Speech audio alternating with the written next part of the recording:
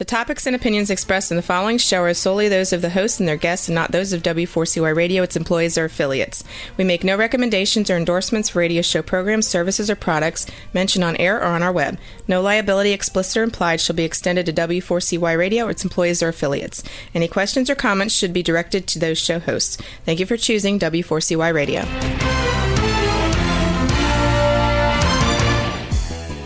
Welcome back, everyone, to the Geeks, Geezers, and Googlization Show, the home of Googlization Nation, where we talk with HR and business thought leaders about the crazy shift going on in the world of business, technology, and HR.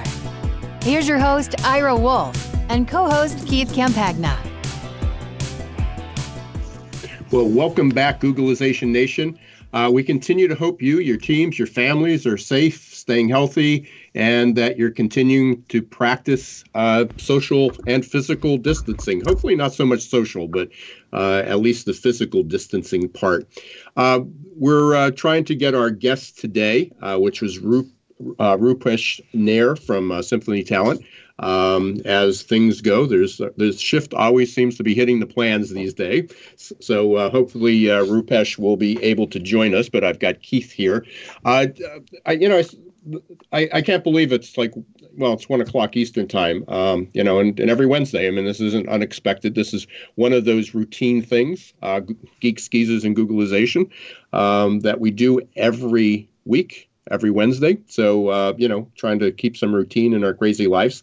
But this morning, I was actually just a few minutes ago, I was listening to a webinar, as I've been doing a lot, trying to listen to experts, what's going on in our world, trying to keep up on things. The news is just crazy. I actually, I do try to keep up with the news to find out what's going on in our country, but I find it challenging for a lot of reasons. It's very aggravating. But I also, in fact, Tim Draper, for those who might be familiar with Tim Draper, Draper Venture Capital, I'm a super brilliant guy. On kind of what the future looks like. He was saying that you basically just literally lifting your brain out of your head and then giving it to just giving it to TV. You're giving it away, when you watch too much of the news. But, obviously you got to keep up a little bit. But I was listening to Tim and another entrepreneur. It was Leah Sullivan. Who founded TaskRabbit in the last recession in 2008, and what some of the opportunities are there. However, as much as we're talking about a reopening business, getting back to whatever normal is, I'm looking for a better term for new normal if anybody has it. But a couple of things that came up this week that I want to throw out there. I want to get Keith's opinion, and hopefully Rupesh will be able to join us. Certainly there was a fair amount of discussion or conversation around things like Disney, around entertainment, about getting back to work, reopening America, or reopening the world, but reopening these events. What does that look like? I mean, for anybody who's been at Disney World, Disneyland, any Disney event, really any large event, having a lot of people, crowded into a kind of a confined space, waiting for hours to get on a ride, or getting into a concert, or getting into a theater. All those things are sort of up in the air. And the headline was great because it said, "A trip to Tomorrowland may never be the same." And I think that sort of summed up where we were, whether you're talking about Disney or whether you're talking about your business or a local restaurant, going to a concert, going grocery store shopping, going back to work. So that's sort of like the state of where we are. There was a couple things that Tim said, and again, I want to throw this out there because we certainly got a ton of things we can talk about. Tim Draper, and I'm going to end up, when I get the replay of this webinar, I'll certainly post it on my LinkedIn channel. So hopefully you go up there and Twitter, and I'll share that. But his prediction is pretty scary. He's saying his forecast, I won't say a prediction, but his forecast is that for every additional week of our shutdown, we're going to have additional year of recovery. Think about that. For every additional week of our shutdown, we're going to have an additional year of recovery. And he was talking about, the discussion was really about for entrepreneurs, a lot of startups, there's a lot of businesses, a lot of companies just, a lot of companies started their business within the last year and a half or 2 years, and they're looking for new monies to come in. That's why I sort of was excited to talk about Rupesh, because he is a little bit beyond just the last few years, but again, he's in an acquisition mode and looking at that. So I certainly want an entrepreneur's opinion on this. But he was talking that at least from the startup world, they're looking at 3-year recovery period. That the plan is if you can make it through the next 3 years, you will survive. Where before it used to be maybe a year and a half of trying to get funding. But I think that every week of a shutdown equals 1 year of recovery is pretty frightening. So Keith, I know you're talking to people every day. You've been like crazy busy. What are you seeing out there? I mean, what do you not from an economic prediction, but what's the mood? What are you finding is going on there? Yeah, no, totally. And for the record, I in no way, shape, or form going to go toe to toe with a man who has his own investment firm and knows a lot more about that kind of stuff than I do. But in the trenches, it's interesting to see the I'll call, for lack of a better term, our evolution of the mindset. We went from being, as a society, maybe even a world, glued to the TV to figure out what was going on. And then everyone went out and bought toilet paper. And now people are starting to move back away from the TV because they're recognizing that, oh, by the way, it's springtime. And I'm with my family, and whether or not the family members are getting on each other's nerves, the idea of going out and separating from technology seems to be coming up more and more. Yesterday, my good buddy Mark Bressi and his company Ultimate Software had Simon Sinek on for a live webcast. And Simon certainly knows a lot about what it takes for businesses to see through the short term. And, even with a lot of the CEOs I've been talking with, the term that keeps coming up is adaptability, and I'll give you a good example. I was talking with a buddy of mine, David Nason. He'll be on the show in a few weeks, maybe a few months. He's I think 4-time entrepreneur, and he was telling me about a company that he's helping out with, he's advising, and it's a bunch of 20-year-old guys out of college who put together a drone business, literally in startup mode. And what these drones do is clean the outside of buildings, right? So here they are, they're trying to develop use cases, and they're trying to establish some sort of investment stream. And the coronavirus comes into place. So what was the first thing after they got all nervous and after they got all sorts of unsure of what to do next? The common sense or maybe just creativity takes over, and the idea is, go get your licensing to become a disinfector. So now they're talking to agencies inside of the New York, general area, talking about how they can use their drones to disinfect public places, to disinfect hospitals, exterior, all sorts of new ideas come out of it. And I think that's going to be what starts to take place. I think there are way too many entrepreneurs with the entrepreneur spirit to just sit back and become the victims. They're going to start feeling more creative because the stress levels are going to drop. And now we're going to start to see, hopefully, a resurgence in new ideas. And even when I heard you tell me about, I'm sorry, the guy's name escapes me. Who were you just referencing? The investment guy? Tim Draper. Tim Draper. Right. I wonder what assumptions are inside of that 1 week equals 1 year, because, we've been talking about this for a while now, right? The pace of technology is such a strong advantage where if you're using it the right way, you can start a company up, get the ball moving, and it could be in something you totally didn't see coming because everything's changed. No, exactly right. And I certainly can't get inside Tim Draper's head, just as I can't get inside Simon Sinek's head. We'd like to. We'd like to be able to be able to capture all that. So, we listen to them and we learn from them, and they help us talk about things, think about things in different ways. I can't say just thinking about things, but thinking about things in different ways. Tim, by the way, and I don't know if he's the largest venture capital in the country, or what the status is from a rank. He's probably one of the most famous. He's got the Draper Foundation, and in the startup entrepreneurial world, he's certainly one of the most respected individuals that are out there. I mean, he's incredibly successful. So from that regard, at least from that investment side, he's certainly someone that you want to listen to. And again, Simon Sinek's fantastic, but I don't agree with all of his perspectives either.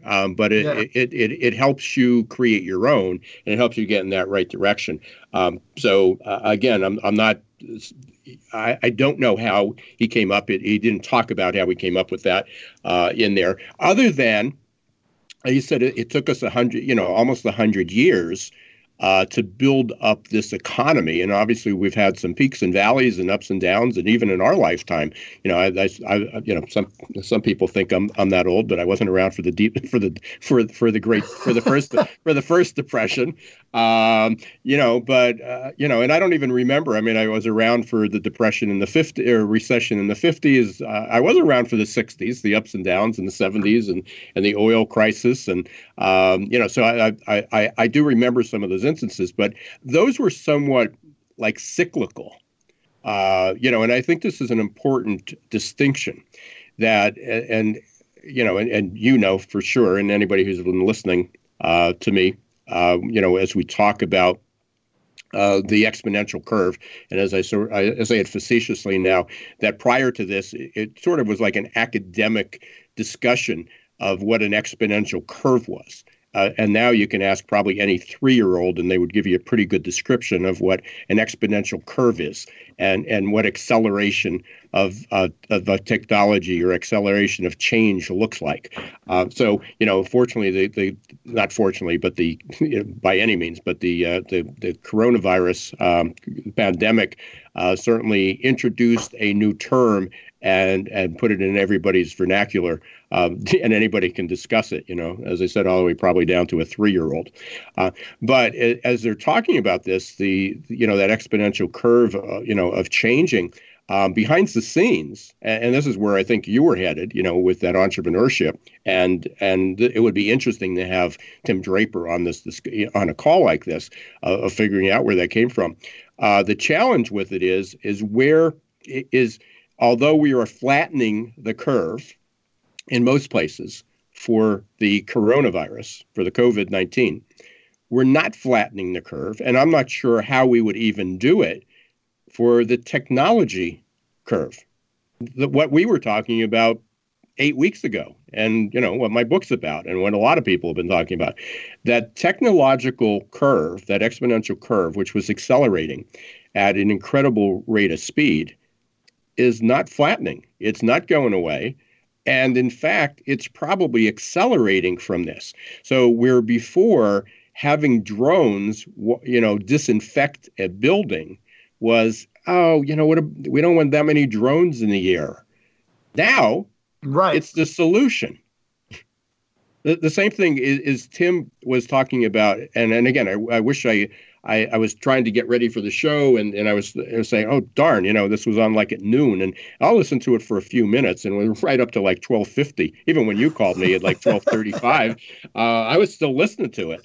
Part of it is he was talking about all these new opportunities that are coming out like that. He didn't mention, that drone, but, that other opportunities. But he was talking about Bitcoin, if you asked anybody a few months ago, about what do you think about Bitcoin? Oh, it's all these regulations, and look, it went up to it was like up to 17,000. It was valued at like 17,000 a Bitcoin a few months ago, and then it crashed.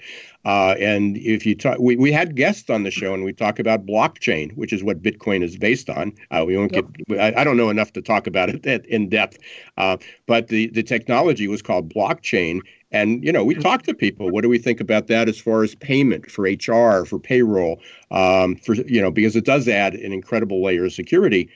There is a big rush to that. And a lot of these banks, where now that the value of our dollar is going to be cut substantially because we're pouring $2 trillion at a shot into the economy. So we basically devalued with that. I mean, with a $20 trillion economy and a $2,000 injection, we basically reduced the cost, like 10%, and there's more money than that, but they're projecting like a 20% devalue. That people are starting to look at Bitcoin as a not only as a currency, but now that there's been this rush into data, of collection of data, I'm sort of, and I'm rambling because I got like a billion thoughts going in my head. But again, 3 months ago, 4 months ago, 6 months ago, whole lot of discussions about technology companies tracking our data, about being able to identify where we are with the GPS. Now they're talking about leveraging that technology to look how well social distancing's working, physical distancing. What's the movement? They were able to track the kids the students that were on spring break in Florida just a month ago. Seems like an eternity ago. Just a month ago, that they dispersed. They were able to track where they dispersed to, and did a hotspot, did a new infection develop. So, but all of a sudden, all these concerns about data and privacy they're not going away, but there's going to be this acceleration of technology to leverage that. And then the next step is how do we do that without compromising all our individual privacy? Right. And that right there is going to be where it gets really sticky, because there's so much value. Like, I think what was missing in the conversations a few months ago, Ira, certainly wasn't really included all that much, was the need for the kind of technology that would create, for lack of better terms, create this kind of constant monitoring of activity. People just couldn't really fathom, or at least, unless maybe, I'm sure, former guest Frank Diana was the futurist, certainly had conversations about what would cause people to become data points. And I think there's something to be said for the need for technology inside of the business world. We've certainly have been guest week after week, guest after guest. We talk about the value of, artificial intelligence and emotional intelligence. And we also talk about how in the HR world, most HR organizations are behind the times. And now here we have it, right? Now they're completely behind. We talked about this, right? How, let alone the exponential growth of using technology means that if you don't use technology and somebody else in your industry or somebody else in your building does, and if they use it the right way, they're going to be able to attract your employees. They might be able to attract your customers. And now you're looking like it's legitimate right now. A lot of the companies I'm talking to, I'm talking to sales leaders, right? The ROI shop is becoming a much more relevant conversation, because in order to get the economy going, in order to get your business going again, people are going to need to buy and sell things. And so fortunately for me and Mike, we're in a position where we're getting a lot more of attention than we have been in the last, say, quarter or two. But the truth of the matter is that people are recognizing that they do not have technology in place. I mean, I was talking to a company where they do corporate visions. They're one of the world leaders for sales trainings. And I'm talking to the chief strategy officer, and he told me point blank, Keith, there's so much I want to talk to you about with the ROI shop, but for the next 2 months, we're moving everything to digital. Everything's going online, which is that could have been a 6-month, 12-month project in the past. Now it's a 2-month project because there's no other options. And then if you cascade that into the education field, into any real business model where there are companies that didn't supply their employees with laptops. Right. So think about all the IT infrastructure that now has to get put into place. And, how does a company take a desktop, take it home, right? You tell all your employees to take the desktop home. You have to go back and figure out all of the IT infrastructure, and you might not have the capital coming in. You might not have the cash flow right now to actually do that correctly. So now we're seeing a resurgence in IT needs and IT demands.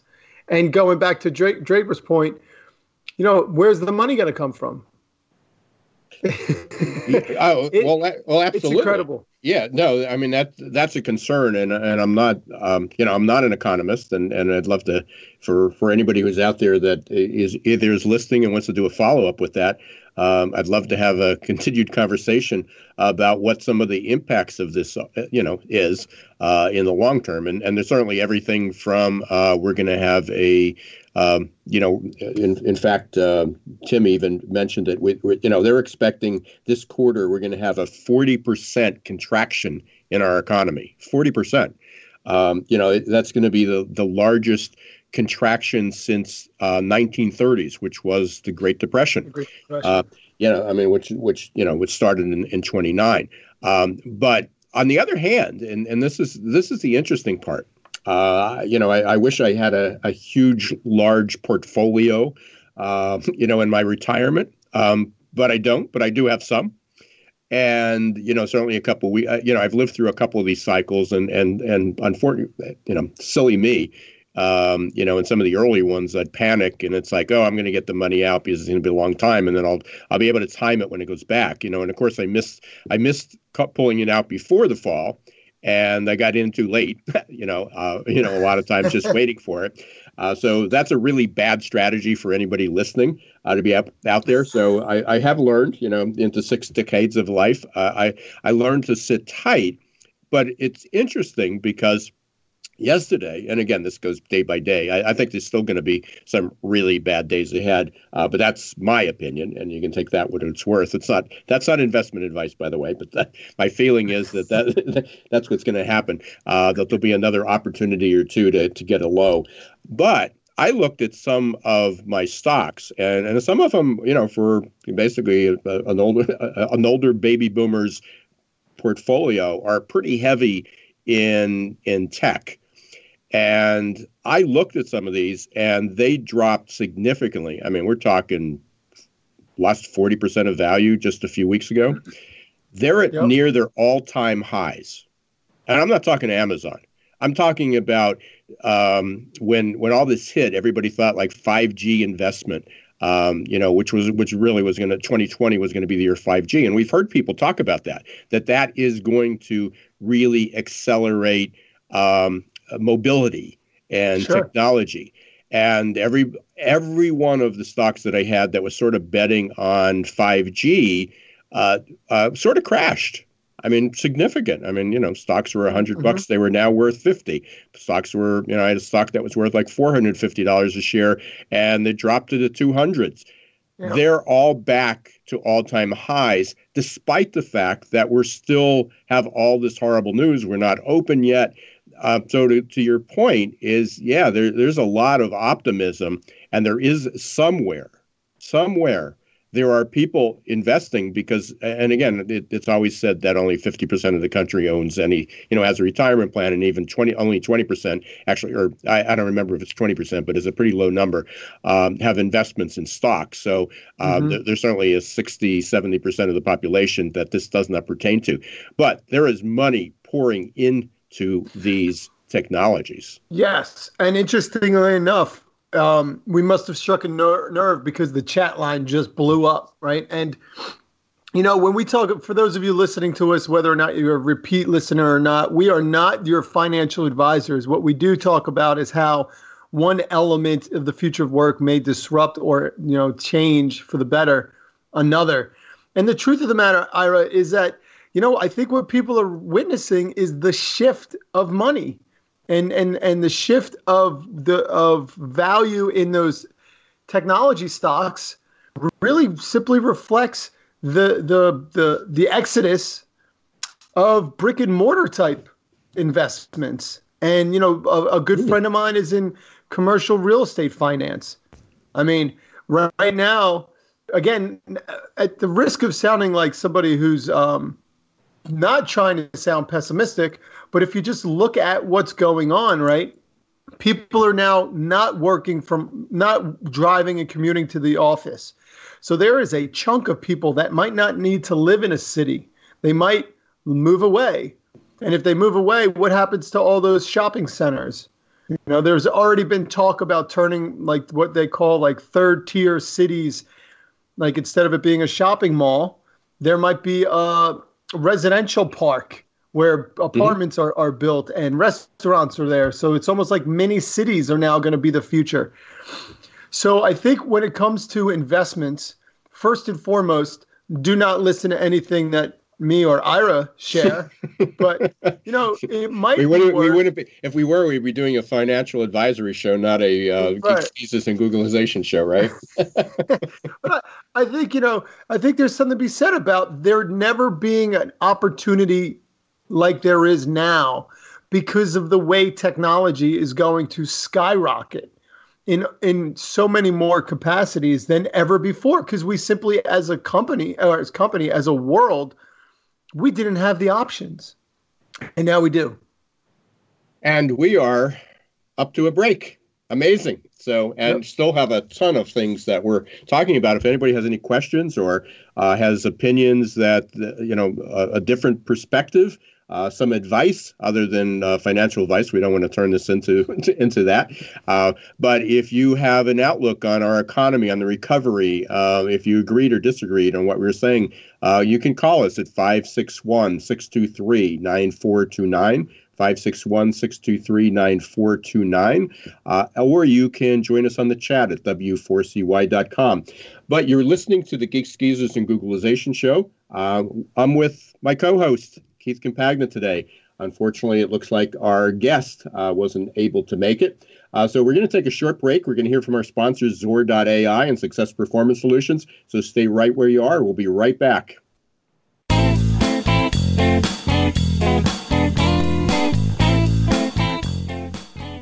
Hi everyone, this is Ira Wolf, author of Recruiting in the Age of Googleization. I'm excited to announce that my online course, Recruitment Marketing for the Accidental Recruiter, is open for business. This course is the culmination of a 2-year-long project and releases recruiting tips I've learned after hundreds of hours of research, speaking with thousands of conference attendees, and interviews with dozens of experts. It's all available to you in Recruitment Marketing for the Accidental Recruiter. To receive more information or get started, visit our website at www.successperformancesolutions.com and click on the tab Recruitment Marketing for the Accidental Recruiter.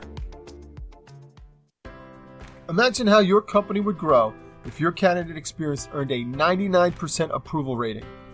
Well, to get to 99%, you need the 3 best letters in recruitment technology, XOR. Zor's text bots, chat bots, and audio bots increased IKEA's candidate conversion rate 455%. Zor decreases candidate drop-off rates, improves your candidate experience, and collects analytics for future strategies. To learn more, check out Zor.ai. That's XOR.ai.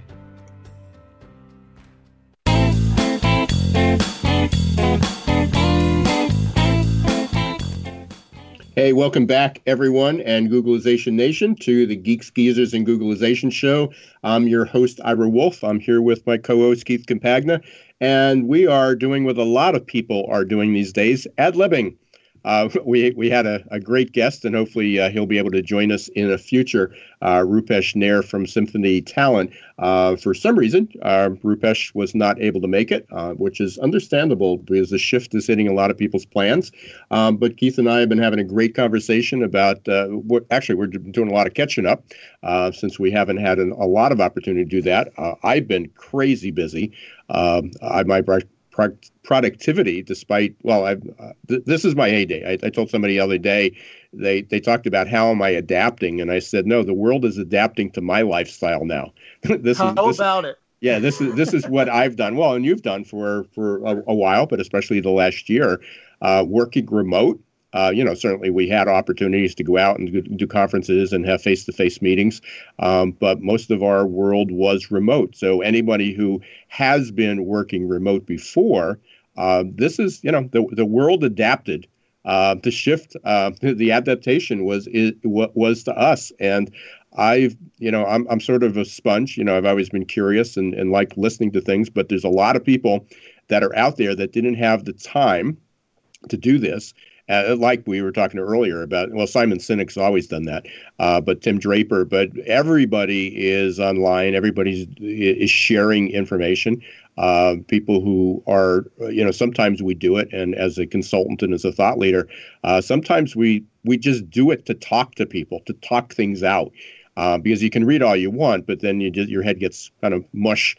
With all these different perspectives and all this new information. So I've been doing, a ton of live streams. I know you Keith, I've got, you and I got scheduled. That was the only way to get on each other's books, other than the show for next Monday. So we'll talk about that. But yesterday I had a great live stream with a friend of mine. It was funny. We did a live stream, which was video. Obviously the audio, our podcasts are all audio, but I did a video with Ed Gordon. Ed has written 21 books on the future of work, future of labor, what skills are going to be needed. He wrote his first one in 1991, so it's almost 30 years later. And he's got 21 books out, hundreds of articles. He's taught, more of an economist, academic, but I interviewed him yesterday. And although I've known him and we've communicated quite often since early 2000s, almost at 20 years. First time we ever actually saw one another. We spoke on the phone, but we never did a Zoom call, before. And it wasn't actually Zoom. I was using StreamYard, my streaming software. But we never did a call. So it was like actually the first time we actually met. So, despite all this disruption and people are talking about the loss of social contact, I think there's a lot of people that are talking face-to-face for the first time, even if it's on a screen. Yeah, I mean, and we'll go. Look, I'll peel that back one more layer and think about the way families are getting together. I myself, for Easter dinner, we made our meal. My parents made their meal. My sisters made their meals, and we all Zoomed together. And it was awesome. We were laughing. We were talking over each other like we would do if we were sitting at the table. And we were joking about how this is almost better because I could still drink a few glasses of wine at dinner and I don't have to worry about driving home. Yeah. So you wonder if that's going to change. So I don't celebrate it as I did when I grew up and as a kid. But I know Passover, started Wednesday night, the first night of Seder. And there's a couple groups I was in. One of them's Shelley Palmer, and he was a super big tech guy, and he actually was training people how to set up a remote Seder, a digital Seder using Zoom. How you do that. But we also did on Sunday. We had Jerry's family that we arranged a call. And unfortunately, her dad was not able to be on it because he doesn't have wireless and he's not, using a computer. But her nieces, her sisters, nieces and nephews were on the call, And as we said, right in the middle of the call, one of them said, this is just like normal. Everybody's talking at the same time over one another. And then, a couple of people just sort of left the room. I mean, the camera was on, but they left. And that seems to happen. People, leave the table and they go, especially if it's on a holiday where there's sports, any games, somebody left and watched something. Somebody was in another conversation. So people were sort of, it was a new normal, but everybody sort of fell into it, pretty quickly. How about this one? How's this one in terms of things that I'm seeing happen, I'm participating in, and it almost solves a problem that we had in the past? And that's to say, I was invited well before the Geeks, Geezers, and Googlization show. I was a co-host for a fantastic radio show out of Philadelphia called Executive Leaders Radio. Herb Cohen and Rachel Blumenthal, I think I just pronounced her name correctly. They've been doing it for, I think, 14 years now. And this goes back to my ADP days. And I was invited to get onto a little bit of a brainstorming conference call yesterday because what Herb sees is an opportunity. It's all about leaders. It's all about organizational development. And what Herb was trying to figure out was how can we still keep entrepreneurs, young and old, connected? And so, we started talking, and there was there's C-levels from some of the largest law firms in Philadelphia. There are entrepreneurs. There were 7 of us on the call. And what came up was, one of the things that came up was how hard it is, or how hard it was, or maybe even better said, how much harder it was to connect somebody who was in their 60s at a company with somebody who was in their 20s. Because mostly the older generation thinks that the younger generations aren't listening, and the younger generations think that the older generations are going to tell them what to do all the time. But now, because there's this X factor of wanting to be connected, because we've pulled apart, it's easier to put together a group that's there to share ideas, that's there to, like you said, just talk and connect. And we both know that when you sit down and you connect with people, that's where the magic happens. So it's almost like this barrier that was there based off of different personas. It's kind of dissolving away, and it's opening up that opportunity for more, collective conversations that might spark even better ideas. So, and I'm glad you brought that up, because it just, I had a lot of other questions, but I this was a real important one that was coming up. So I agree. I mean, that's a great point of how do we connect, somebody in their 60s with somebody in their 30s. And that was, mentoring up and mentoring down. And there's been a lot of problems. And how do you get baby boomers and millennials and Gen Z to talk to one another and all that sort of stuff? This is beyond that. So a lot of people talked about the loss of personalization. This is too technical, and it doesn't feel the same. Some of that, I totally believe, is just because we're uncomfortable. There's a lot of people that are uncomfortable with, talking on video. The other thing, though, is that if you're on video, you have to pay attention to the other person. You can't, if you're in a meeting, how many people are checking their texts, checking their emails? They're distracted, they're sleeping. You've seen it all. I mean, you've been in a ton of meetings face to face. Because you're in the same room doesn't mean that everybody's connected or listening or paying attention or being aware. Everybody's sort of got their agenda and doing other things. When you're on video, it's hard because you need to be focused. And I've heard a lot of people say that they feel they're more exhausted now doing 3 or 4 Zoom, and we'll use Zoom generically, like Kleenex, a Zoom call, than they were when they were working 10 and 12-hour days. Because they have to be paying attention. I've been rocking and rolling with the ROI shop now for about 3 months. When the coronavirus hit, I was generally used to starting to lose my voice come Friday morning. And now here we are, it's midweek, and my voice is already starting to get strained. Like, it's nonstop. And that ties into the future of work like we were projecting it. We talk about how technology and productivity play hand in hand. Now people are going to be working from home. Well, how do you get productivity out of someone working from home? You got to use technology.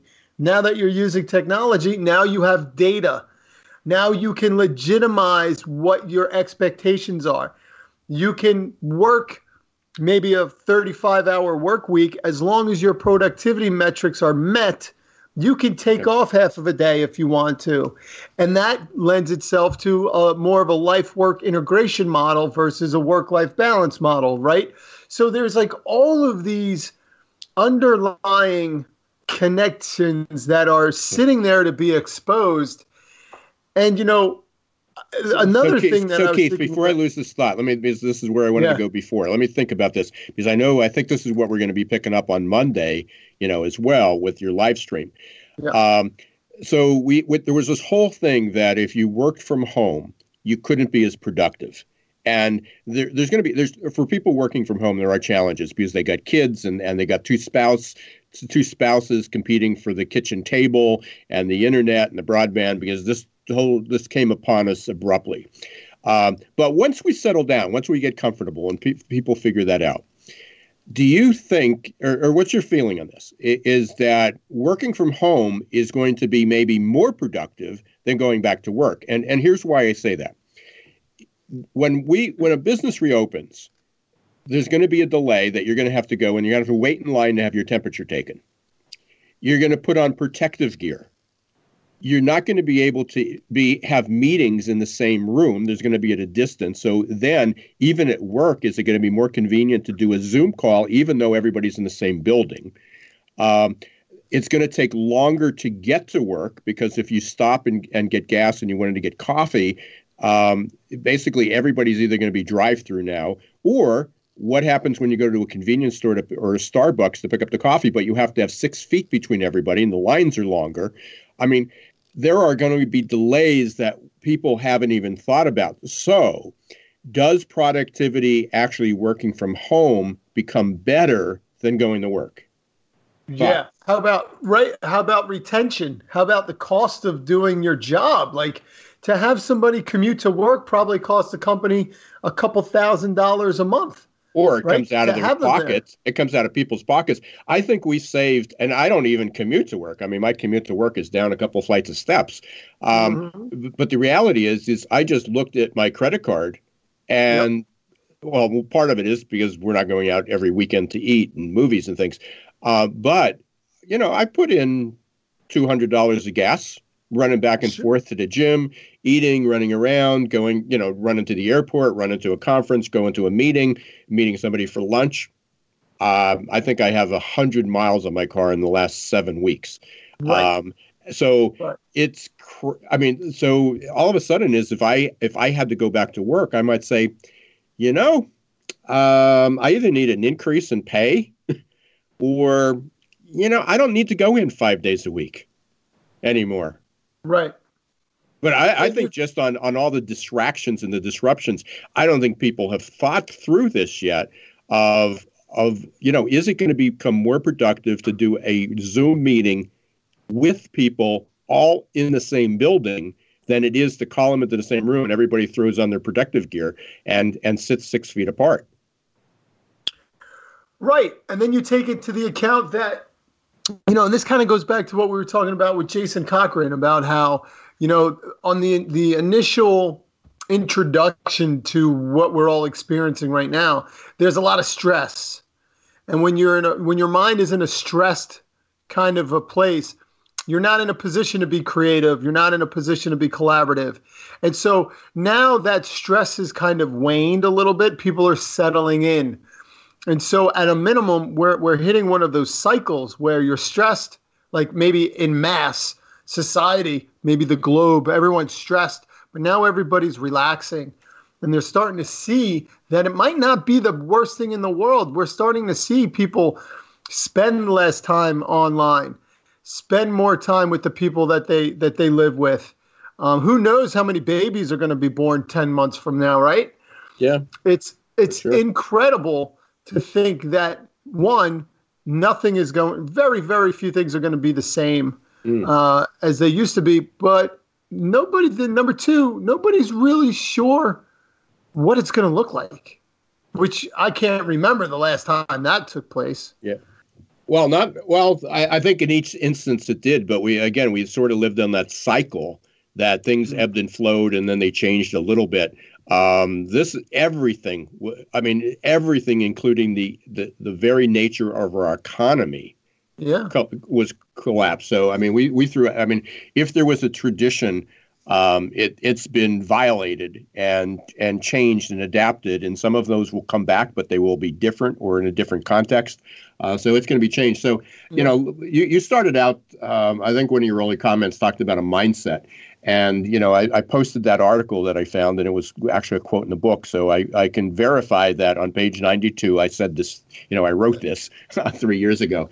And I wrote a couple rules, but I think that the final message on this, which sort of reiterates what you just said, is number one on my list of rest in peace to the way it was, is there is no going back.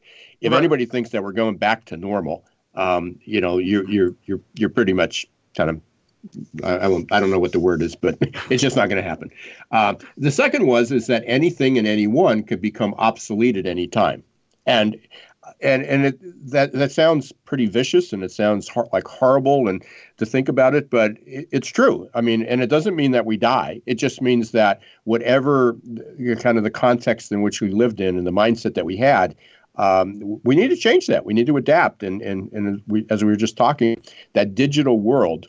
Working from home, well, no, it can't be as productive as it was, but now going to work may not be as productive as it was, definitely will not be as productive as it was. Right.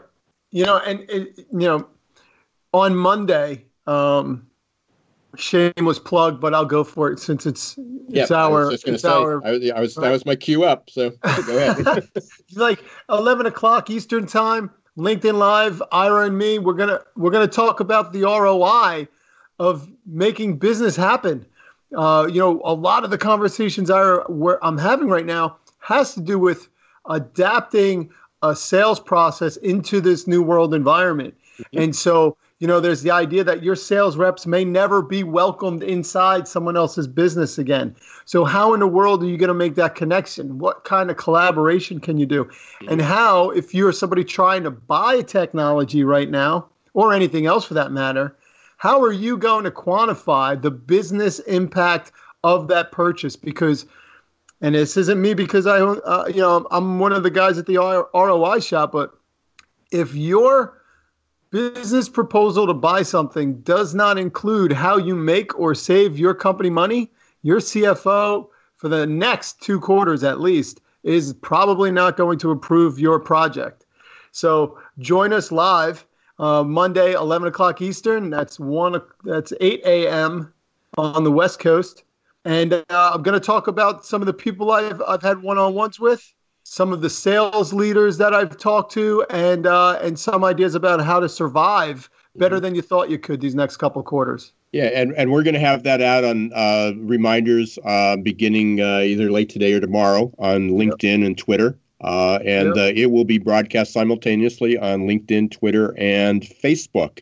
Nice. So you can join that, and then there'll be a replay in case you do miss that, but it'll be out there. A couple other things I'm doing, as I said yesterday, I did a great live stream with Ed Gordon. You want to hear about that because we were talking about what's going to happen with job skills, the future of jobs. What's going to happen going forward. Friday, I'm talking with Ed Siegel.